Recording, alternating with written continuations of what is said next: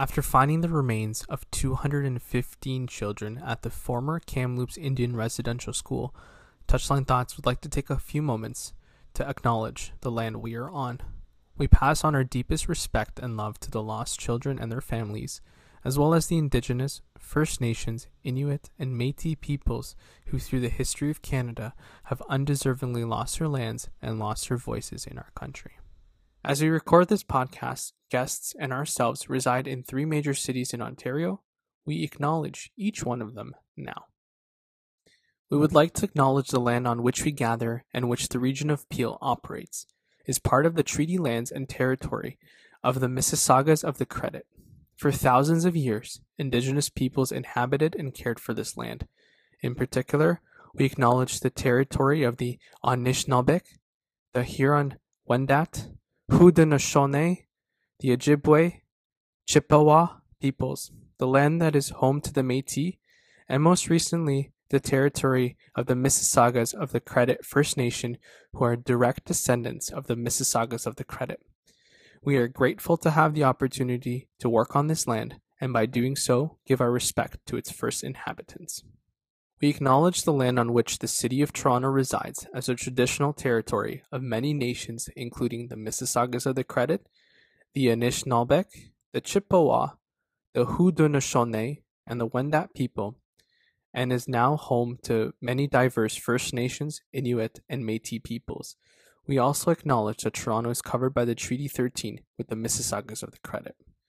In Ottawa, we acknowledge that we are standing on unceded Algonquin, Anishinaabeg territory. They are the past and present caretakers of the waterways and the land that we call Ottawa. We are grateful to have the opportunity to be present in this territory. Now, over to your new Touchline Thoughts episode. Welcome back to Touchline Thoughts, powered by the Garage Door Sports Network. This is episode 30, and I'm Irfan Manji. Unfortunately, Paige cannot join us today. She is packing and getting ready to come back to her parents' house, where we will be in the same time zone, so we'll be actually able to have shows more frequently at the right time and not have to worry about her midnight and my midnight and all that fun stuff. In today's episode, we're going to cover the NWSL and Arsenal, the men's side and the women's side. And my guest, who I will introduce right after a bit of music, you know her, you've heard of her, she's wonderful, but we'll bring her in shortly.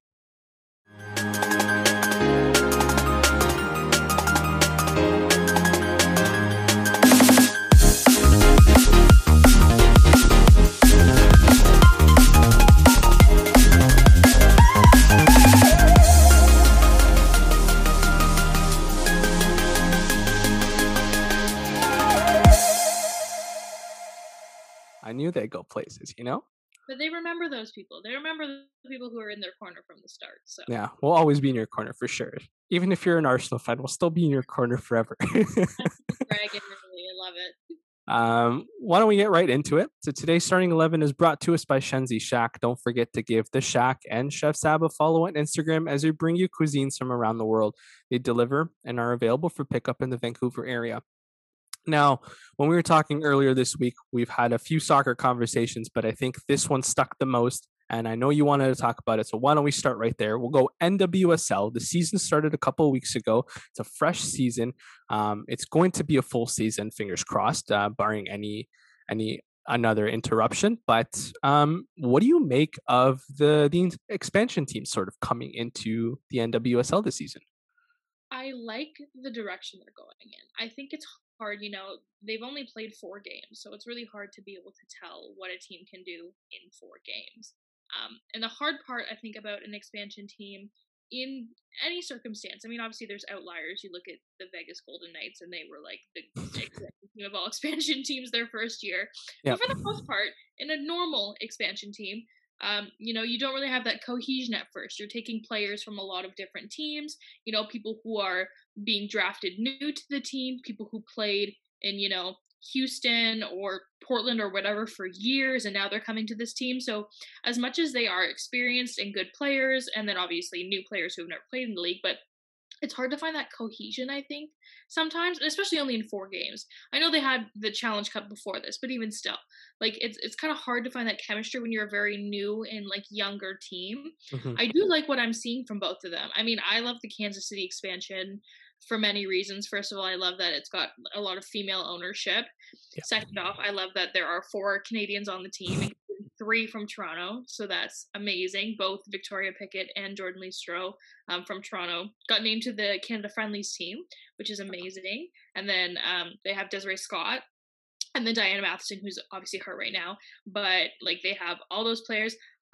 Racing Louisville, first off, I want to say I am obsessed with their kits. Their like floral kits are like the most beautiful ones I've seen.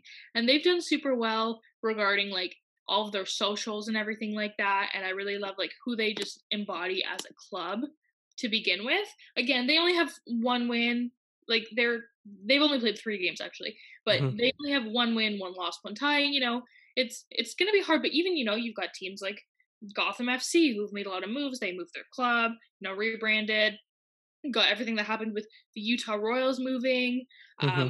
Like there's been a lot this season. There's been a lot of change this season, which is good. I mean, change is always good. Hmm. Um, you see, last year you had the Houston Dash win the Challenge Cup. This year you've got the Portland Thorns. Like, it's not like the same consistent teams are winning the same thing. It's getting boring. It's like, okay, what's the point of watching this? Like, Hmm. really like the way that the league is going with the expansion, because obviously more teams, more opportunity to play is amazing, especially domestically, because we know, even personally, like we both know amazing soccer players who had to go overseas because there wasn't opportunity available in the NWSL because Yeah. there's only 10 teams. Like it's like the same with the WNBA when there's only 144 roster spots. Like what are you to do? You Yeah. have to go overseas. You don't have an option. I love moving a bit from expansion. I love that the Orlando Pride are like so fun to watch and so good. And I mean, they should be good. You have Ashlyn Harris, you have Ali Krieger, you have Sydney Leroux, Alex Morgan. Like you should be good. Like I'm sorry, who's gonna win without them? And I get that obviously during the Challenge Cup, like Morgan was coming up from Tottenham, and I know I was it Krieger was coming back from injury or Harris, one of them. Hmm. One of them was injured, but they're like, now that they are like healthy, full strength, all their players on, like nobody's gonna beat them. They literally are 3-0-1. The fact Hmm. that they have a tie is shocking to me. They're super fun to watch. I also love seeing like Washington do well. I Hmm. love that they drafted a lot of rookies this season. They signed, I think, all 4 rookies they drafted, which is nice because they have a younger squad that's, coming to and winning. And that's the thing. You have the Alex Morgans, you have the Sydney Leroux who have been great and will continue to be great through their whole career, but there's got to be another generation. Hmm. And I think Washington is kind of the start of that, showing like, hey, look, we have all these young players and they're amazing and they're going to be the next generation of USA soccer, which is great to watch. But yeah, it's been Yeah. super fun. Yeah.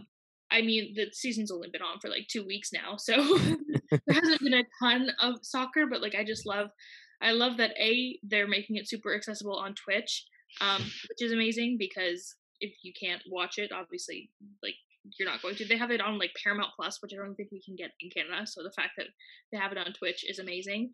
I love obviously the expanding. I love seeing teams. And I love that, this is an Olympic year too. So you're seeing a lot of people who wouldn't have gotten a chance maybe if there weren't these expansions, if there weren't these spots to be able to come and then make friendly rosters and potentially make Olympic squads. So I think there's just been like so much good coming from this season, and it's, only been on for 2 weeks, but like Yeah.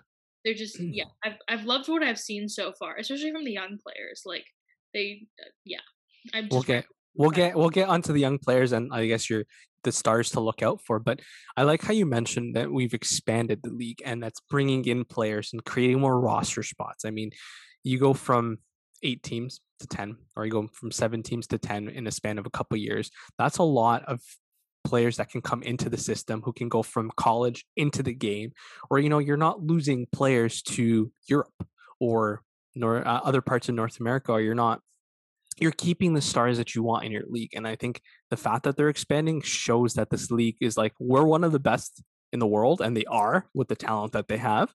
But now we don't have to see our stars having to go off.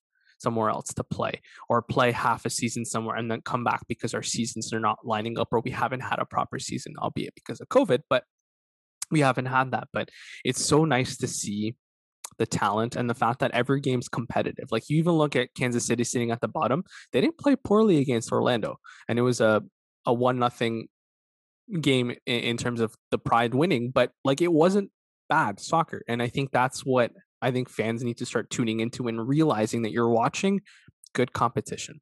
Even if it's a rebuilding team, I think, or a brand new team, they have stars that have been playing professional for years. They understand the game. It's going to be a good game.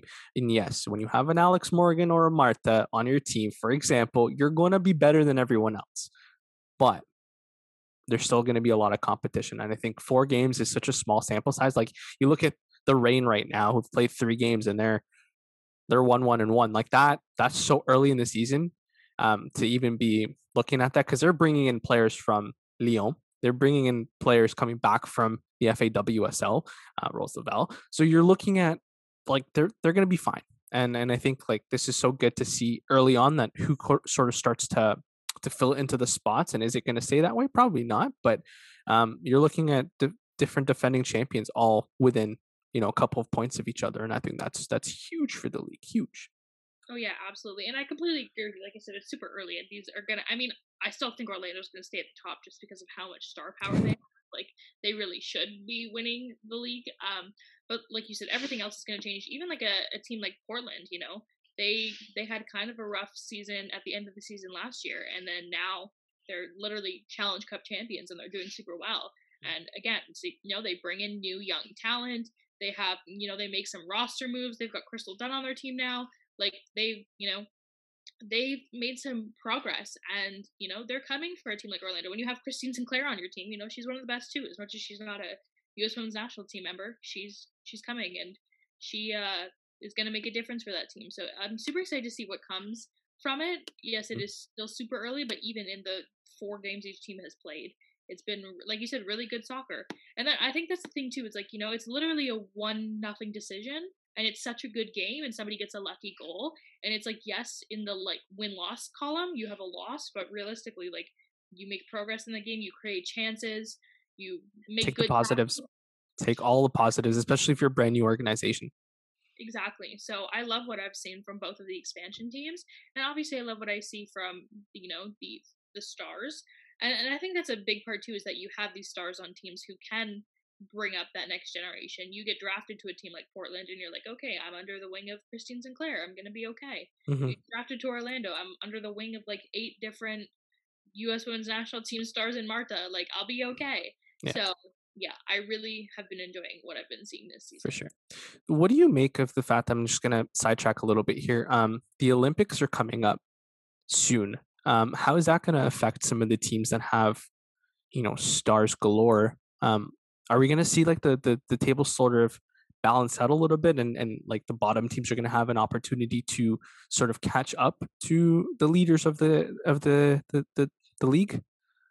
I mean, I think so, because like, you look at a team like Orlando, they're literally losing how many players to a U.S. Women's National Team? Even a team like, I think of like Washington. It's like, okay, you have some U.S. Women's National Team stars, but you also have people like your goalie backup, Sydney Schneider, who plays for the Jamaican Women's National Team. Yeah.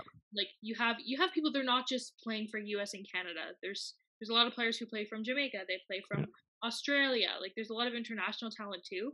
So I think it will give a chance, especially those super star heavy teams. Yeah. I'm not sure what their like protocol is in terms of like an Olympic break or not. But I was just looking at the schedule, and it doesn't look like there's any real 2-week or 3-week break anywhere. It's just there's a match every week essentially. So I'm just curious to see if that's going to impact them, and maybe that's a pitfall of having to play a summer competition or a summer season. Obviously, we can't play in the winter in North America because of our snow, but like, does this become a pitfall where when you have teams kind of depleted or don't have that same sort of power that they did when they start the season because of the Olympics or because of the Euros or World Cup, for example, then like, is that harming the NWSL? Is that why certain players decide to leave come off season, or is it just doesn't make a difference because there's enough talent and enough depth on these teams that I mean, I think you would obviously like to think there's enough depth and talent, and also I think it's honestly good in a sense that stars are going to leave and then other people are going to get more playing time Mhm, because that's the problem. Not the problem, but a problem in the sport is that you can only have so many subs. Usually, you're not going on. Sometimes you're not going on to like the 84th minute, and it's like, okay, what real difference am I going to make in like 10 minutes? And obviously, sometimes you can, but also sometimes you don't get that chance. I think that's a problem with a lot of players is they'll get drafted somewhere or they'll sign a contract for a team and then they won't get the opportunity to make a difference and then they get released and it's like, well, I didn't really have a chance. mhm, So the Olympic break, when you have a lot of star players who are playing up to 90 minutes a game, uh, going off, and you're coming in now, they will get those chances. And obviously, you're gonna have people, if the Pride lose 3 or 4 games in that time frame, I don't think they're going to take it to heart knowing that half their squad is going to play for the Olympics. But yeah, also, I think it's good that you're going to get other players. And that's the thing too. I think there's people who they follow college soccer and they see a player and they love her and they want to watch her and she's just not getting the opportunity. So being able to have those 2-3 weeks where they'll get to see her get a lot of playing time is mhm, good for the league. And again, it's good for growth as well because yeah, you're going to see other players who never usually get an opportunity. And then you can make an actual judgment like, yes, this player was a good signing, or oh no, not sure if we should have drafted them, yada yada. But exactly. I don't think it's super harmful to the sport because it just gives opportunities for other people that they wouldn't have regularly, and I think that's always a good thing because I wish we've seen it time and time again, players who get released and then have to go play in Europe because they never got a fair shot. So Mhm. I personally think it's a good thing that Oh, they. yeah, it's just very curious to see that sort of mindset in the league when, if you're losing players because 'cause they're not playing, how do you balance that? But they get that showcase for a week or 2 when the players go away, and it's like, "Okay, this is our academy, this is what we have, this is what we've built. I haven't been warming a bench for nothing, like, I can play on the field." So and then mind you, these are all professional players. So I don't think anyone's a poor player, it's just you need the feet under you to get some game time, and I think this might be a chance to get it. I was just curious to see if that impacts, let's say, the Pride or the Thorns when they lose a couple of their main players. No, for sure. I completely agree with what you're saying, but I definitely think it's a good thing to be able to have people get more opportunity during the Olympic break. For sure. You mentioned one specific name when we were talking, actually two specific names about the star talent that's just shining right now. Do you want to start with the first one, Mal Pig? Yeah, so obviously Gotham FC, aka Sky Blue FC, aka they've got like 6 different names. It's so funny. They're doing really well. They made it to the Challenge Cup final, which is awesome because Sky Blue had a bit of a rough year last year. Um, but yeah, Malpew has been such a good signing for them. I love what they're doing. Obviously, again, it's super early in the season, so to just say that they, because they're in the bottom half, that they're not doing well, that's whatever. But yeah, she's been wonderful, and I think that they're super fun to watch. I mean, I'm a little bit biased towards Gotham FC. I really like them because they have a female head coach Hmm. in Freya Coombe. They have female ownership in Elise LaHue. So I love Gotham FC regardless. Um, but yeah, she's been a really good signing for them. Oh my god, no, who am I thinking of? I'm thinking of Midge Purse. Oh my god, Mal Pugh plays for Chicago, doesn't she? I'm That's so okay. I've literally been thinking of the wrong player this whole time. Um, okay, yes, my apologies. You could have just stopped me and said, No, "Are it's you?" okay. You were going on it, and it was praising the player. That's fine. You I was to thinking the Midge listener. Purse the entire time. Oh my god. Okay, No, it's to because the to be fair to myself, they literally have the same initials MP, and that's oh, why I'm that's fair. thinking That's of fair. Midge Purse. The listeners, Haley did text me the right team and the right player. It's okay. It's okay. Continue. Yes, we'll finish with the Gotham player, and then let's move Okay, on let's to keep this. talking about Midge first then. Oh my Yes, god, there we go. look how red I am. I'm literally so. It's I am so okay. sorry. That's okay. That's okay. It's just so funny though because I literally was going on like a tangent about how much I love her, and I was thinking of the wrong. I mean, like in my head, I was talking about the right player the entire time. You Okay, know what I mean? I got you. Okay, give me a second to collect myself. That's okay. Early season, folks. This is okay. There's a lot of great players with the same initials. Sorry, it's okay. It happens. Wow. I mean, like, I still stand by everything about Midge Purse. I think she's wonderful, and she got named to the U.S. women's team national team for the friendlies as well. But for Mal, okay, yes, go back to Chicago. Chicago was actually a team that when I first got into the NWSL, I kind of was drawn towards because they had players like Julie Ertz, um, and Kelia Watt, and I really liked them. Obviously, I have Casey Short, so I was super big on Chicago. But yeah, Mal Pugh has definitely been one of the top names in the league right now for good reason. I Mhm. think Chicago is another team who it's hard to say that they struggle to find cohesion because they do have a lot of returning players, and I think they should be potentially slightly better than they are right now. They have Mackenzie Doniak, who is like 27. She's great. She's like their leading scorer, I believe. Uh, I like what I see from Chicago right now. I think they could be better considering they're in what, eighth right now. Yep. I think they're definitely a bit better than their 1-2-1 record says How they much of are. that? How much of that though is the fact that Julie Ertz is hurt with an MCL sprain? Like how Well, that's much? that's the thing too, right? And Yeah. like, I mean, kind of going back to the point before about other players getting more playing time. Like I said, if the Orlando Pride lose 4 games in the Olympic break because they're missing their players, they're not gonna, think much of it. And I think that's Chicago right now. Of course, you want to win a championship, and it shouldn't be down to one player. You would want to think you have that bench depth to be Mhm. able to, make up for that. But I do think obviously Ertz is going to make a huge difference. But I do like what I'm seeing from a lot of them, including Mal, even though she plays for the Chicago Red Stars and not Gotham FC. um, but yeah, I think she's spectacular. Yeah. She's obviously had a bunch of setbacks in her career also, so to see her thriving and scoring, she scored uh, a big goal I think against the Rain a few weeks ago. She hadn't scored for like 2 years I think or something Mhm. before that, which like that's hard on your confidence It obviously. Like is.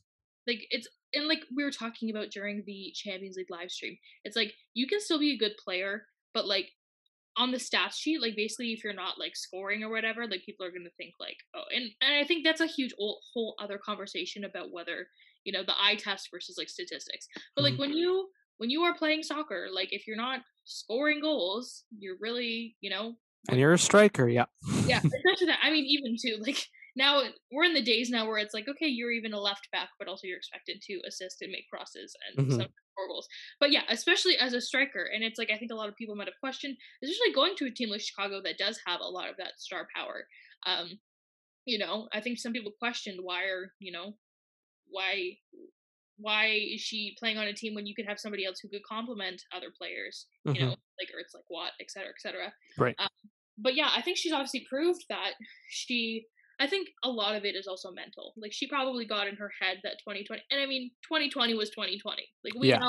we know what 2020 was. But for her, she probably thinks, oh my god, gets traded to the Red Stars after getting traded from Washington to Gotham FC. So she literally played on like 3 teams in 3 years. And then she doesn't score at all during her time with Gotham FC. And again, they had a kind of rough season last year, and I think they're doing a lot better this year. I think not to I was wrong, but I think that's why in my head I had Malpe because she did play for Gotham FC, but then I was talking about Mitch Purse. So just for the listeners, I promise I'm not stupid. They're No, just no, no. I'm still so embarrassed about it. But yeah, like that's hard. Like playing for 3 teams in 3 seasons. Again, you talk about the cohesion. No matter how good of a player you are, like if you're not connecting with your teammates, it's hard. And then Gotham FC had a really hard like bubble season, and then she gets traded again to the Red Stars in December of Mhm. 2020 that are a Yep. really good team, and it's like you're going to be expected to perform on that team. Chicago for sure didn't have the result they wanted in 2020, so they're only trying to get better. And obviously, they see something in her, and that's paid off for her. And I think that's a huge part of the mental game too, is that knowing people have confidence in you. Yeah. So for Mal, Chicago saying, you know what, even after that season, like we see something in you, and we want you on our team for a Mhm. reason. And for her to come out and score, and then kind of get that monkey off her back, Like I Yeah. feel like that was really really good for her. So I like her on Chicago. I like Chicago in general. Like I said, like I still don't really have an NWSL team just because I feel like I'm so torn because there's like so much talent and so many players Hmm. that I grew You're up just a loving. fan of the league, I right? am. And yeah. I really am. So, but I do like Chicago. Again, I think there's it's so early, but I think they're still a lot better than their Yeah. record is showing. And I really think that Mal was a great trade. And it's really paid off. And like you said, they will only get better when they get Julia Ertz back. But yeah, Yeah. I really love what I'm seeing from Mal, and I love what I'm seeing from Midge Purse too. So I'll just throw that in there. Yeah, I think what you mentioned and so important for athletes listening as well is that confidence. Like you can lose your confidence, but you can gain it back the minute someone has the belief that you can do something. And I think you look at Timo Werner in the Champions League final there. His team believes in him, whether he scores or not. They have full. He has full credit. He has full support from Thomas Tuchel and staff to actually do something. So he's there to create chances. He's there to spread the play out. He'll get the goals just like any player in the league right now that didn't have a good couple of seasons, and obviously 2020 being what it is. But if your team believes in you and your staff says to you or the management says to you, hey, we're bringing you on because we know the talent exists, I think you do 125 million% better because you believe in yourself at that point.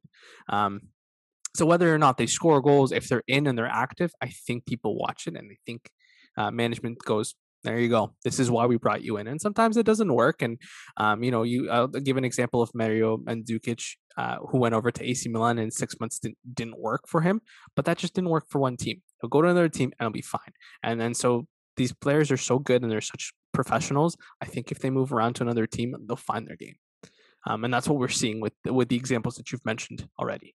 Yeah, absolutely. And to your point, we had the conversation the other day about Alexis Sanchez, who was really good at Arsenal, showed at United, and now he's doing okay at Inter. But again, it's just finding your rhythm, and of course, if you have management, because I think that's a big thing too. It's like yes, you have to vibe with your teammates, but also if you don't vibe with the coaching or the management, then you're not going to want to succeed also, and that's I think a big part of it. So I really like what we're seeing from Mal in Chicago. I think she's got her confidence back. And of course, you want that in any player. I don't want any player to ever fail. I would like them all to No. succeed. Yeah. But after the season she had last year, and again, it was super hard. Like the NWSL was the first professional league to come back. Like they basically were like, okay, we're doing this. Let's go. Let's get the Challenge Cup. Yeah. Like she was just on a new team after getting traded from Washington. That team, it didn't go as planned. Got traded again, and then I think she's finally, comfortable, and I love that. So I like what I'm seeing from her. Agreed. There was another player on your list that I think you texted me as well was Desira King, striker for the OL Reign.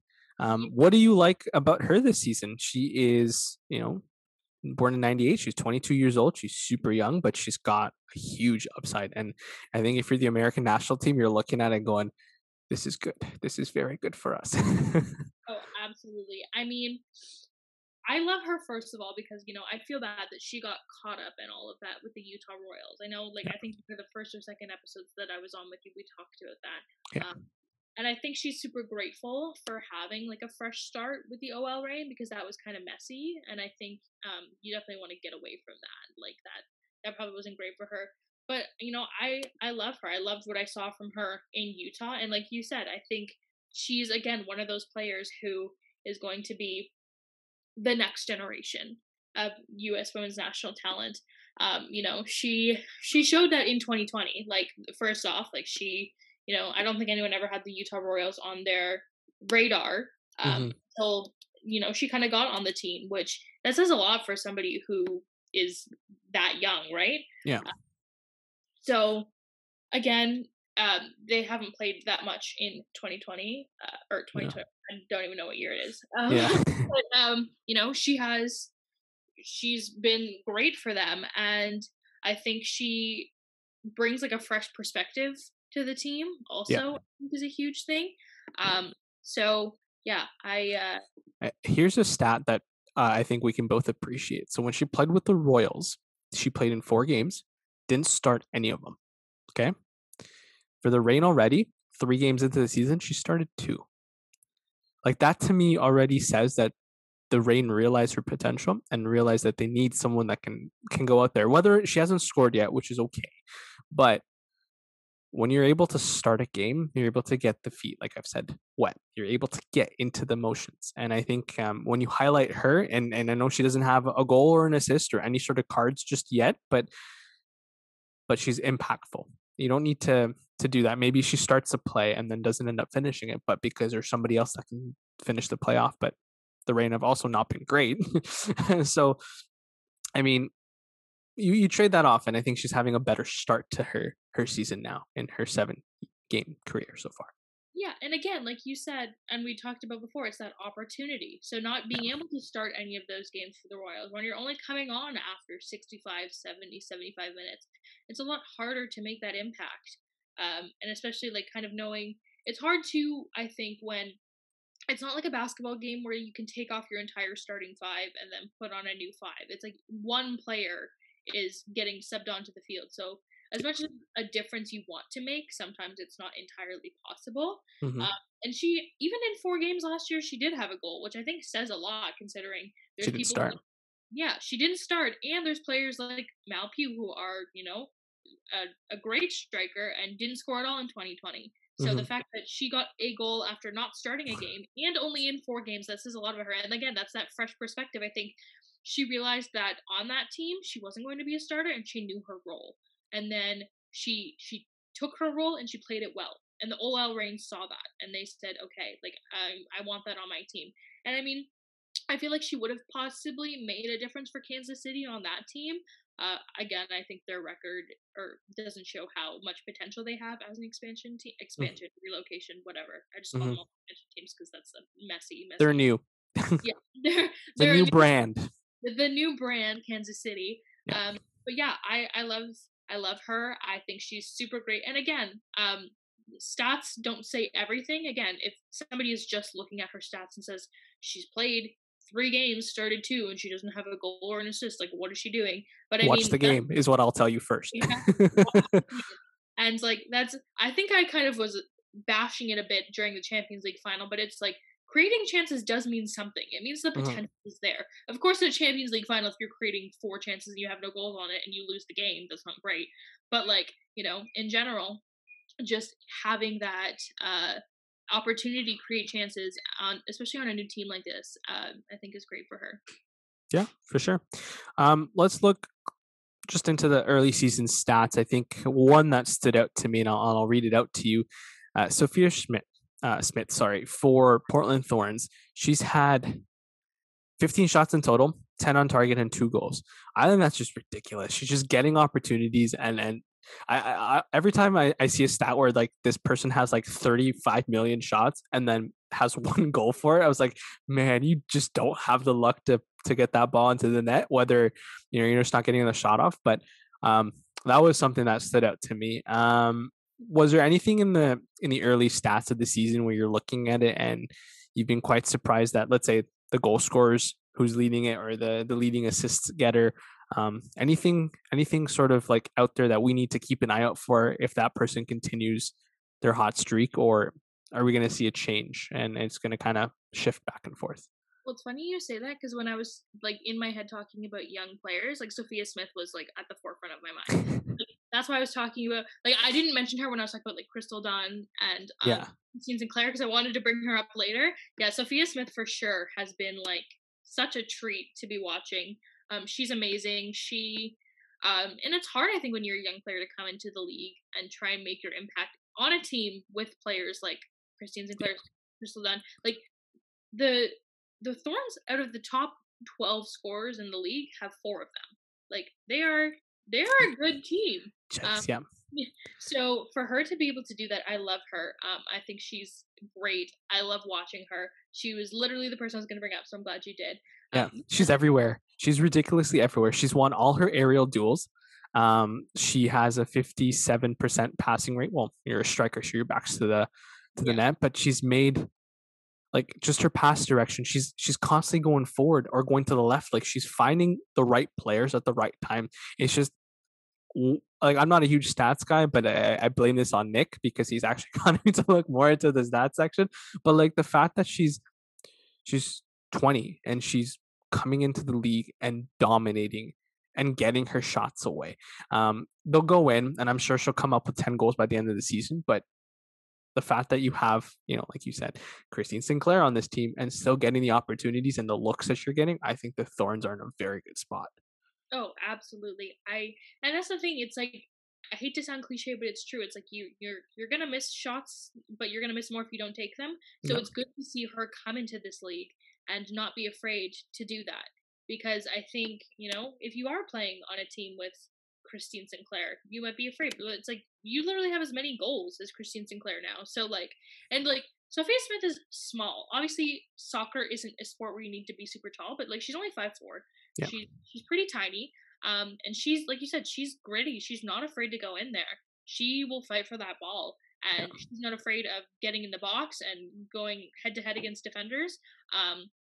And I think that's what I really like about her is that just like, she's like a little fireball, and I love that. And I think that's what, Portland needed, because Portland was a team with a lot of big names, and for a while there you're kind of like, why aren't they performing as well as they should be? Mm-hmm. And then we saw this year in the Challenge Cup, we're like, okay, yeah, that's the Portland we know and love. Where have you been?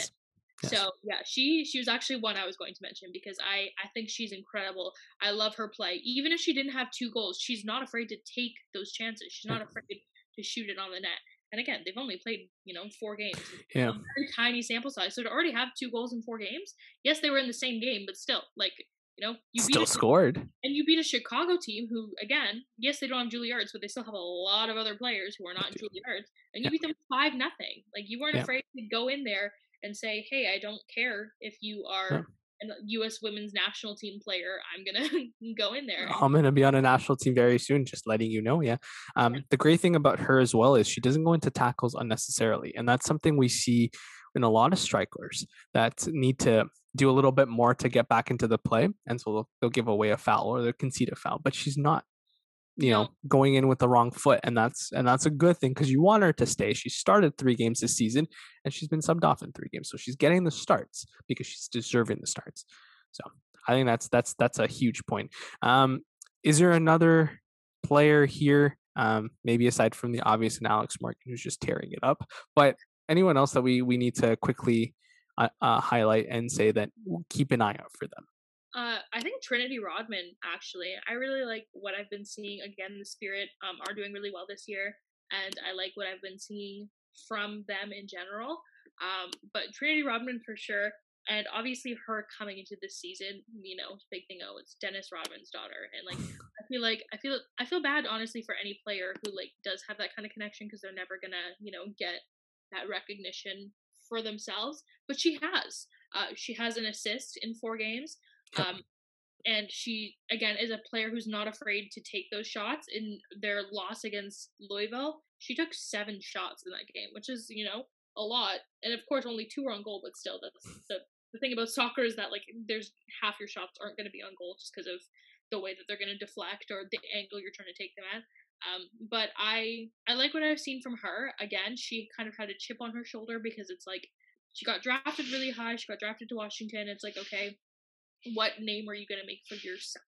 Or do you have this recognition because of who your family is, or because you deserve it? And I think absolutely she's deserved it. And I love that from her. So again, the goals will come. Like, you've only played, she literally, like, is 4 games into her entire career. Like, she'll be okay. But I for sure love what I've seen from her. We talked about a few short players. She is not short at all. She's a solid 5'10". She's a striker that can win her aerial battle. She's at a 68% passing completion. She's able to spread the play out. I think that doesn't get spoken enough with strikers being able to distribute the ball and being able to receive it. And I think she's a solid target for the Spirit side. I was just, the fact that she's played and started 3 out of the 4 games, I mean, that's huge for a young player. And we keep highlighting young players, and I think that's the trend the NWSL is moving towards. And even soccer in general is, I think we're seeing that slow shift, that slow transition into younger players coming in and being so good and so talented, that I just hope this league continues to develop and maybe makes its way up north and we have a Canadian team, because I think I think we could get Canadian stars just to want to play for their home country or play in Canada and be close to family. Oh, Um, absolutely. I completely agree with you. And I agree with I'm glad that a lot of these young stars are getting their time because I think that's hard in a lot of women's leagues in general because there's like we said a lot of or a lack of space for them to play. So if if the stars are constantly getting their playing time and yes, of course they've earned it and they deserve it, but it's like again, you might never get a chance if you don't start a game to be able to get your impact and then you get released and then you're kind of stuck in this cycle sometimes of not being able to make the league because you had a chance and then quote unquote blew it, which is unfair. So I love seeing so many young players starting and coaches seeing that a lot of these players who are currently greats are gonna retire soon. They're getting up there. They're starting families. Like literally, how many like Alex Morgan just had a baby. Ashlyn Harris and Ali Krieger adopted a kid. Sydney Leroux has 2 kids. Like these people eventually are gonna retire and start their families. Whereas these young 20-year-olds, they're just starting their careers. So being able to see them get into the league, get the playing time, be able to show like, hey, there's a lot of young talent who deserves to be this league. And I agree. There's so like Diana Mouston tweeted the other day about how like 5 things she wants to happen. Like number 1 was like a Canadian NWSL expansion, and yeah. then number 2 was like a domestic league in Canada. But obviously the NWSL kind of has the monopoly as being like the big league. So to be able to get a Toronto expansion would be amazing. I know people would support it. Like especially if you kind of have the partnerships that some teams do, like the Pride in Orlando City, or like the Dash and the Dynamo to have like Toronto FC and then a Toronto women's team. Like that Yeah. would be incredible for the sport. And I think obviously I hate to like say Toronto for everything because I feel like Toronto gets all the teams. We have the only basketball team, we have the only baseball team. But I mean Toronto FC has been out of the Canadian teams the most successful for one. And second of all, they are a sports city, like MLSE is in Well, it's a Toronto. massive population as well. So I mean, if you're worried about viewership, you're going to get it Exactly. in high populous cities such as Vancouver, Montreal, Toronto. Exactly. So So I would love to maybe see going that. I think it'd be cool. I think it'd be nice to kind of see that. Maybe a team up in Vancouver. Maybe you see Christine Sinclair decide to just go up a little bit into the north and go play closer to home. And I mean, she's already pretty close to home to begin with, but it'd be nice to have Canadian talent just get the opportunity to play at home and Oh, not have to go off to different places. And I know you mentioned moms on this, so another shout out to moms and the fact that these athletes are parents, raising kids, doing well for their careers. A shout out to Rachel Malhado, who was on the show a couple of weeks ago, who is expecting her second baby, but is also playing professional soccer, and eventually will be one of the best female heads in the game. So big shout out to her. yeah, no, moms are incredible. Moms are superheroes. I love them. I think that's what I love about women's sports the most too, is that like they literally have their kids on the sidelines and like you see them celebrating with their kids. Like being a mom is 24/7, even in a 90-minute game. Like their kids are there, they have to watch them, they have to make sure somebody's watching them. Yeah. That's their main job. Like soccer is a secondary job to being a mom.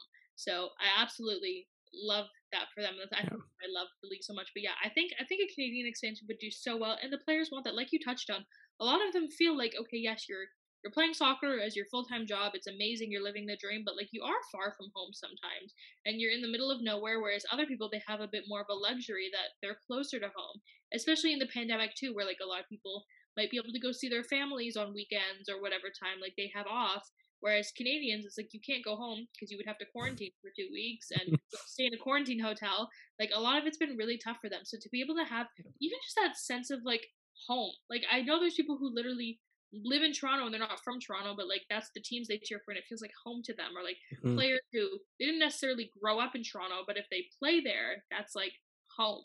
So I for sure would love to see it. And just the game is growing. Like obviously, yes, the U.S. women's national team is always the team to beat, but like Canada's up there, and Canada's talent just keeps growing. It's not the days anymore where you literally could name like 3 players, and you're like, yeah, Christine Sinclair, Kaylin Kyle. That's about it. That's all I know. Carol Long, and that's about Yeah. it. Yeah. Like now it's like, oh, I can literally name like 10 players right now. It's funny because when you were talking about Sophia Smith, I always get Sophia Smith and Sophie Schmidt That's mixed up. kind of where I was at. Yep. You didn't go on a full on tangent like I did, so you're safe. But that, like, I think too, because it's like Sophie Schmidt is a name I know because she's an amazing player for Houston who plays for Canada. And it's like back in the day, you didn't really have that. Like, I think even still to this day, it's unfortunate that a lot of people think like Christine Sinclair is the only name in Canadian women's soccer, because I'm like, you are missing out on so much. She's the greatest Canadian athlete in soccer of all time. Yes. Of course she is, but she's not. But there's other names now. Exactly. And with that positive Canadian note, we're going to wrap up the starting 11, which is brought to us by Shenzi Shack. Don't forget to give the Shack and Chef Sab a follow on Instagram as we bring you cuisines from around the world. They deliver and are available for pickup in the Vancouver area. We're going to take a quick break, and when we come back, we'll talk some Arsenal. Good day, everybody. This is Ryan from 20 Minutes on Ice. Join me and my co-host Nick McVicker for opinions and analysis on the week that was in the hockey world. New episodes available every Tuesday, wherever you download your favorite podcasts from. 20 Minutes on Ice, part of the Garage Door Sports Network. Hey guys, it's producer Jake here from Betting House, the Garage Door Sports Network's ultimate degenerate gambling podcast.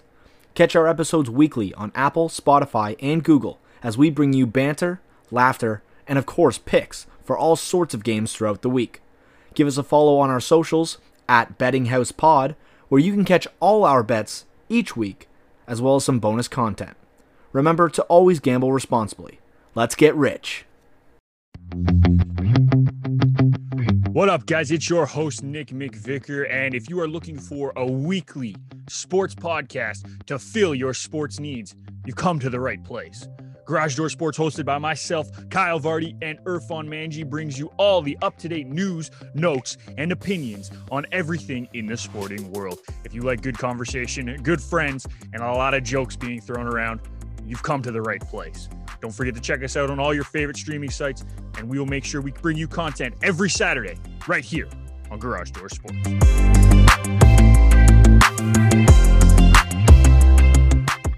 So Arsenal released a couple of players. One in particular, I think we can finally say with a sigh of relief that it's time to move on from this player, and not because he's sort of underwhelmed in an Arsenal uniform, and that is David Luiz. Out of 10, how excited are you about that one? 700 out of 10. I'm so happy about it. And I know we've talked, and yes, he was a leader on the team. He was a leader in the locker room, and when he was on, he was a good player. But he just, for somebody who has such a history of success, with Chelsea, he was so underwhelming. He made so many mistakes, first of all, and you can't be first of all, when you're getting that much money, you can't be making those mistakes. Second of all, you're a defender. You are literally the last line before anyone else is going to get to your goalie. So having to, when you're missing those passes, when you're literally making own goals, like, that's just unacceptable. And I think we saw too much of that from him. And I mean, Arsenal's backline in general is a mess, and I could go on about it forever. And obviously, it sucks that Kieran Tierney was hurt a lot of the year, and I think he would have made a bigger impact. And he does make it. He's one of those players I was talking about before, defenders who like create chances and score goals. That's him. He's literally the prototype of a defender who can do everything. But yeah, he made way too many mistakes, and like the fact that even after the 2020 season, when he kind of was showing those signs of slowing and a lot of mistakes, he got an extension, and then that was just a whole another story. But yeah. He was really underwhelming for like how well he should have done, and it seems like almost a pattern of players from Chelsea and then just severely underwhelming. I'm like, is this an inside job? Like, is somebody putting them up to this? Because but the weird part is, it's Arsenal players go to Chelsea and they succeed. I know. Giroud just got an extension. I'm like, yeah. Well, Ashley Cole comes to mind as one of the best players to go between the London cities, and he was so good for Chelsea. But he was good for Arsenal too, but he came out and said, I didn't like Arsenal. And you're like, but why? So, like, is it that Arsenal's a downgrade, or is it the fact that maybe stop buying Chelsea players? I think stop buying Chelsea players. I think it's a bit of both for sure. They stop buying Chelsea players. Arsenal in general, I feel like they buy the most random players to begin with. Like, and I know it's because they know that unfortunately, they know that nowadays they're not a club who can be in the running for those big names, which is unfortunate. And Stan Kroenke wouldn't spend the money. Well, they could if they decide to throw money at these players, but they refuse. Stan Kroenke won't spend the money anyway. Yeah. So they know that with their budget, they're never going to be able to attain those players. But they sign the most brand, like, they literally signed, and I know we'll get into Odegaard, but like they literally signed like 5 midfielders last year, and it's like, okay, yes, like with the formation that Arsenal plays, you need more midfielders. I get it, Yeah. but also like you have a terrible backline and you need to fix it. Why are you signing Willian, Thomas Partey, Martin Odegaard? Like, please sign like a center back. That's all we're asking for. Well, they did with Gabriel, and they expected Holden to be healthy, and that didn't happen.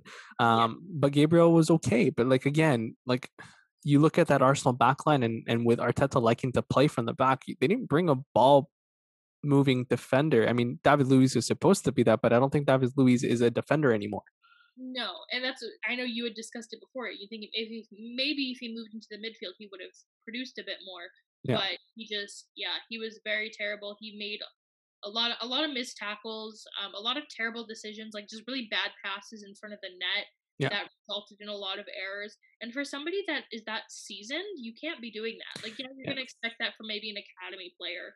This is his first season playing in the Premier League, and I mean, still, you can't. It's the Premier League. It's like the best league in the world. You still can't be making those mistakes. But for somebody of his caliber to be making those mistakes, absolutely, like it was his time to go. And it's unfortunate. You never want to like leave things where you are hating on a player. You think they're terrible. But the unfortunate reality is he was extremely underwhelming, and I'm very glad he's leaving. How much of the onus is on Mikel Arteta, though, to put David Luiz in situations or in a formation or a strategy that just wasn't the strength of David Luiz? Like, I mean, like, instead of saying to him, well, to the team, like, this is what I have, this is how I have to play, he wants to put a stamp on his style of game, which is great, especially when you're a young manager and trying to get into the game. But when you don't have the players to execute that, or you didn't buy the right players come the offseason, why not just try and adapt to David Luiz's strength, which is going forward and not coming to receive all the way back, for example, you know what I mean? Or getting him with a partner that can run better, you know, but he didn't compensate any of that and kind of focused and put all that focus into the midfield. And you're like, okay, but your midfield keeps getting beat because they're not fast enough. Yeah. So at what point do you try and fix something? But they have, in my opinion, I think Arsenal have a lot to fix. As do a lot of the other clubs that are sitting in the area that they have. But I think with Arsenal being a constant top 4 side, not being a top 4 side this year, there's stuff to fix. Oh, absolutely. I agree with you. And I mean, you saw near the end of the year that, you know, Arteta was kind of panicking. You're looking at the starting 11 and it's like, why is Granit Xhaka playing left back? Like, what is going on here? Like, this is literally... But that was better than having someone else play on that left side. And with Kieran Tierney, question: is he the next Arsenal captain? I would want to say yes. I feel like he needs a bit more time at the club, just because a lot of people don't. I don't think a lot of people are believing in him yet, just because of how much he's been injured. I obviously am a huge believer. You know, you have other people being like, well, you know, look at Chelsea, they've got Alonso, he'll never be that. But it's like, okay, it's hard to compare that, especially with all the talent Chelsea has. Kieran Tierney's better than Alonso. I said the same thing, but you know. Wait, who told you that the opposite? A Chelsea fan, of course. Okay. None of their players are bad now that they've won the Champions League. You know, they all hate on Timo Werner when he can't score, but now that they're Champions League champions, they're like, yes, 4 more years. Like, yeah. No, I know Tierney is so much better than Alonso, but again, like, he doesn't really have much around him. And again, he's a player who can go up and move forward and create those chances and score goals. And I think, first of all, he is first team all shirt tuck, wearing them in his shorts. He is the most phenomenally put together player in the league with his little tucked in shirt. But yeah, I would like to see him as a captain. I mean, he was the youngest captain of Celtic, and he made his impact there. He literally only signed with Celtic in 2015, which is crazy that he's only been playing for, you know, like bigger squads for 6 years, moving from Celtic to Arsenal. Obviously, Scotland is a really good team this year in the Euro, and he's part of that. Yep. I would love to see him, and it's hard because it's like, you know, who else do you have on the team? Okay, yes, you have Obama, yeah, and yes, you have Lacazette. We don't know their futures. We don't know, you know, what's going to happen with them, which is unfortunate because I actually am pretty big on Laka. Like, I think he did, under the circumstances, I think he did pretty well this year.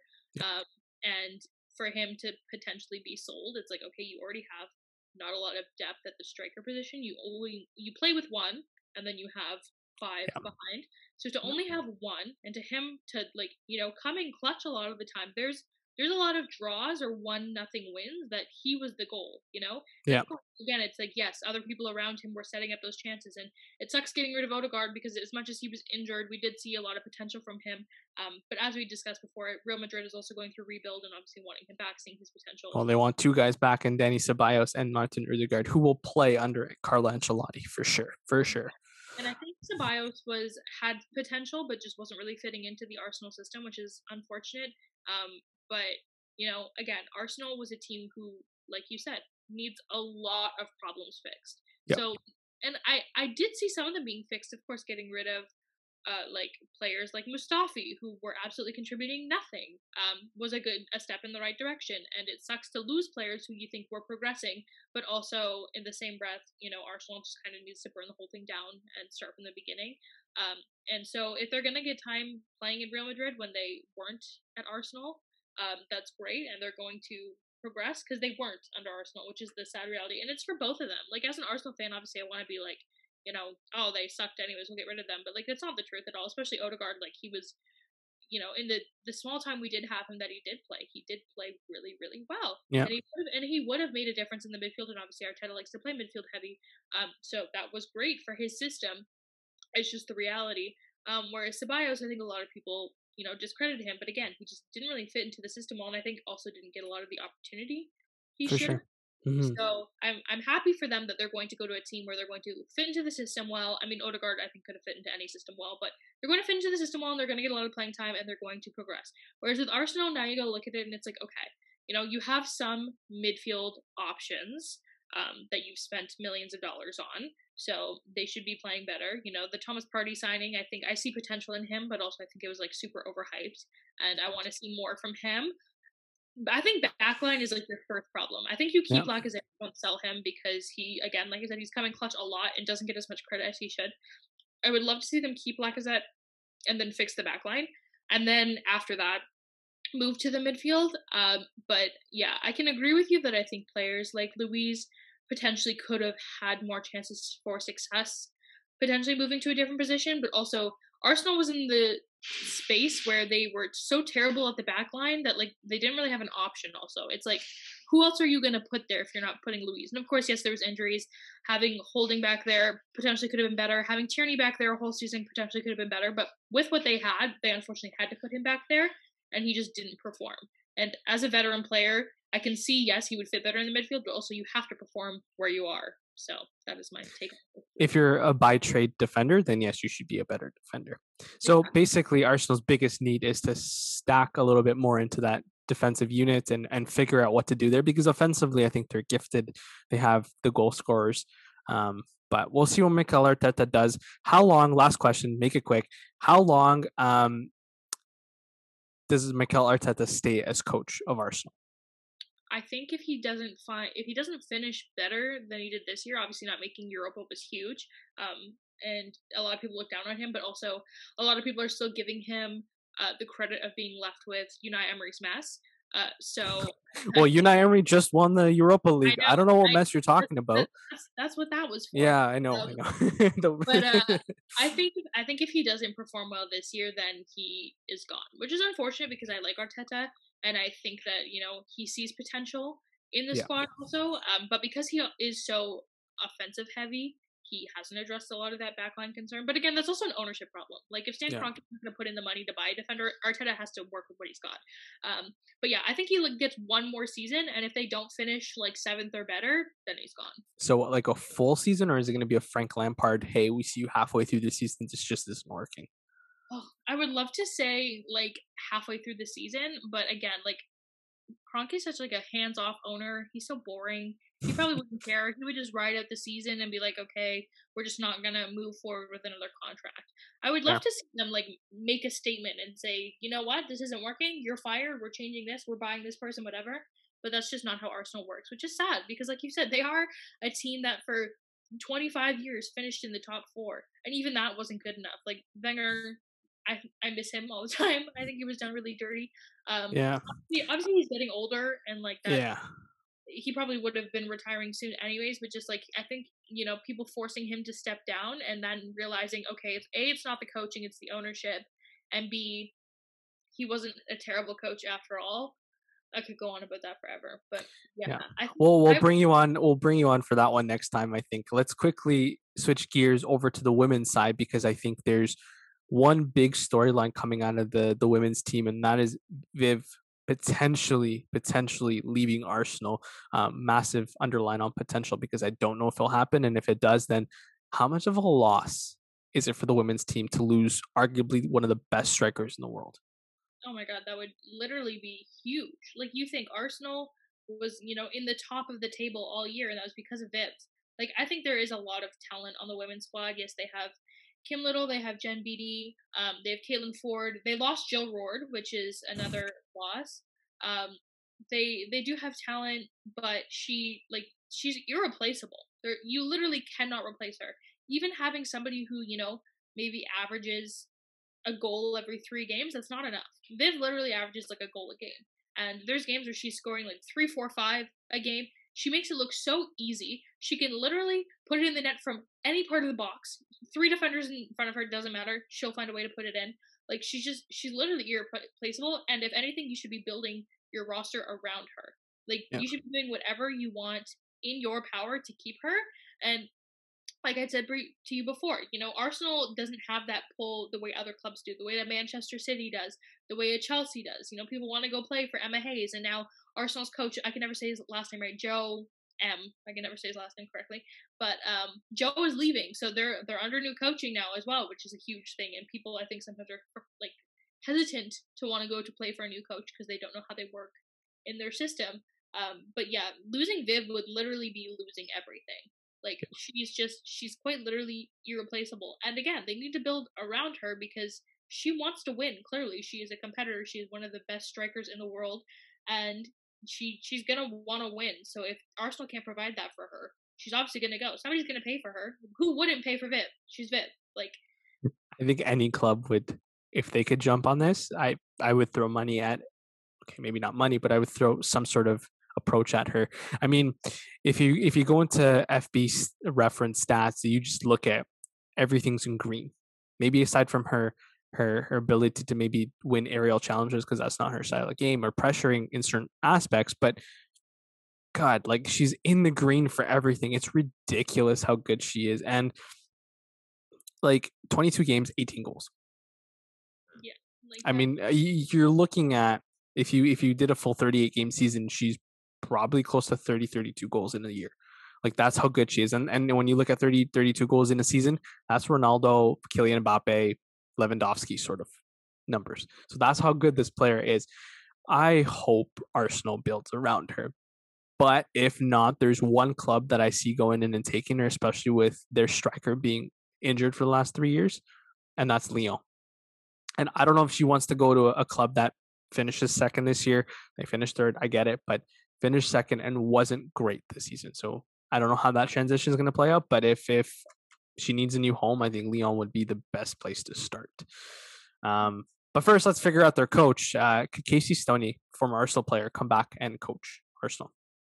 that I would love to see that. I think sometimes we get a little lost in like saying like, oh, former players just get coaching gigs because they are former players and have the name. But like, I think especially in the women's game, there's an aspect to it that she would understand playing for that club, understanding how the Arsenal system works. I would love to see that. I would absolutely love it. I think Arsenal should have finished higher this season, but they had a few. First of all, like, obviously injury is always gonna like bite every single team. There's no team ever that's gonna be like 100% healthy. Right. But there's just some games that they lost that they really shouldn't have. Considering, again, when you have a player like Viv, if you basically get the ball at her feet, she'll score it. But it's getting her those opportunities. Sometimes you look at the starting 11 and you're like, why is this player playing here, or why is this person doing that? And I think that was a lot of the challenge with Arsenal this season. Arsenal women, was that there was sometimes players who weren't starting who possibly should have been. I think there was, and of course, when you have a good relationship with your coach, sometimes there's loyalty to a fault. But there was a lot of players, I think, who deserved more of a chance. And so having a fresh start, A, B, knowing that you have Viv Miedema and like building around her, I think I would love to see Casey as their head coach. Like, with her knowing those two things, because I know she knows them, going in and realizing, okay, we got to get the ball to Viv, which, like, sounds bad on a team when there's 11 players on the field. They should all be, like, celebrated equally, but, like, Viv is Viv. Yeah. You know that you got to get the ball at her feet. And also realizing that you have the talent to be able to finish first, and finishing third is just, like, unacceptable when you have the talent that you have. Yeah. I would love to see it. I really would. And I'm obviously all here. Like I said, I love Emma Hayes. I'm all here for female head coaches. So Yeah. I mean, Casey Stoney, who, if you look at her track record, she's brought and United into this. Like, she's like, her track record speaks for itself, not only as a former player, but the fact that she succeeded in the women's game as a head coach.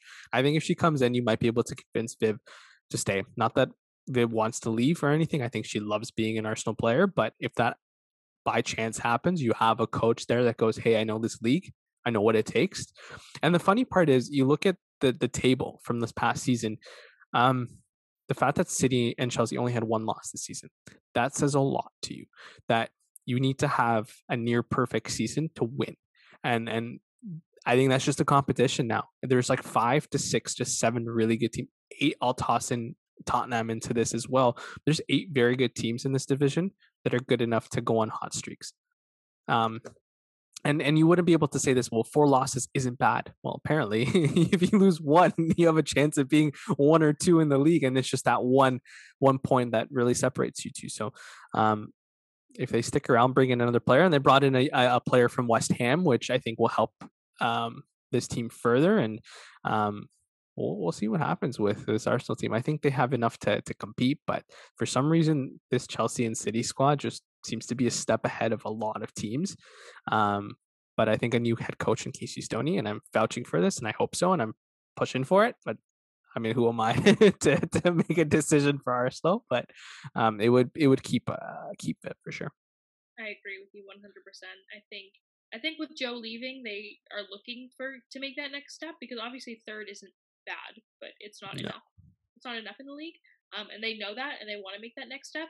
So I agree with you. I think bringing in somebody who knows the league, knows Arsenal, knows women's soccer would just be like the perfect trifecta for a new head coach. Listen, they're going to be in the Champions League qualification rounds. I think that would be great. And the fact that Lyon's also dropped into that, we could see an Arsenal-Lyon qualification round matchup, which will be scary, but a potential to happen.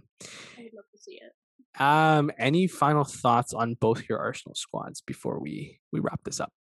I mean, the Arsenal women's squad makes cheering for Arsenal in general worth it, because the men's side, if I only cheered for the men's side, I would have jumped ship long time ago. Again, like I said, both teams, I mean, the Arsenal women's squad I don't think needs a rebuild. I think they just need like a slight revamping.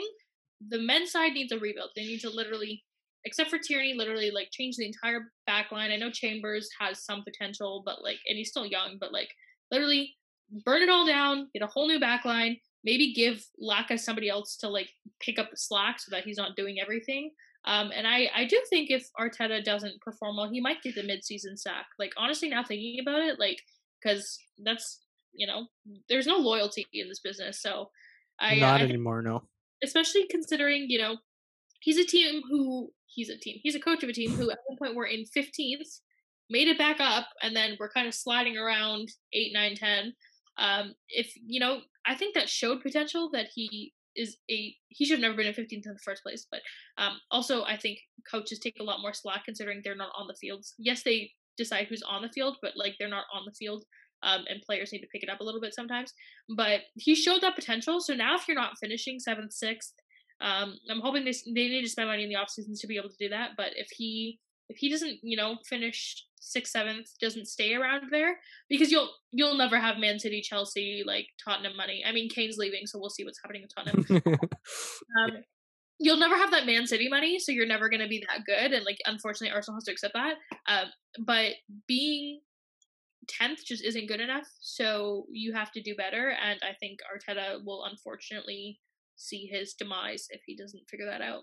Yeah, but I think he has a bit of a leash. Bit of a longer leash than most coaches do. So keep an eye out on Arsenal. And with that, we will wrap up the show. Be sure to subscribe to the podcast. Oh, wait, I have one final thought, and I think I texted you this. I just remembered. King Bettner retired at Yes. 33.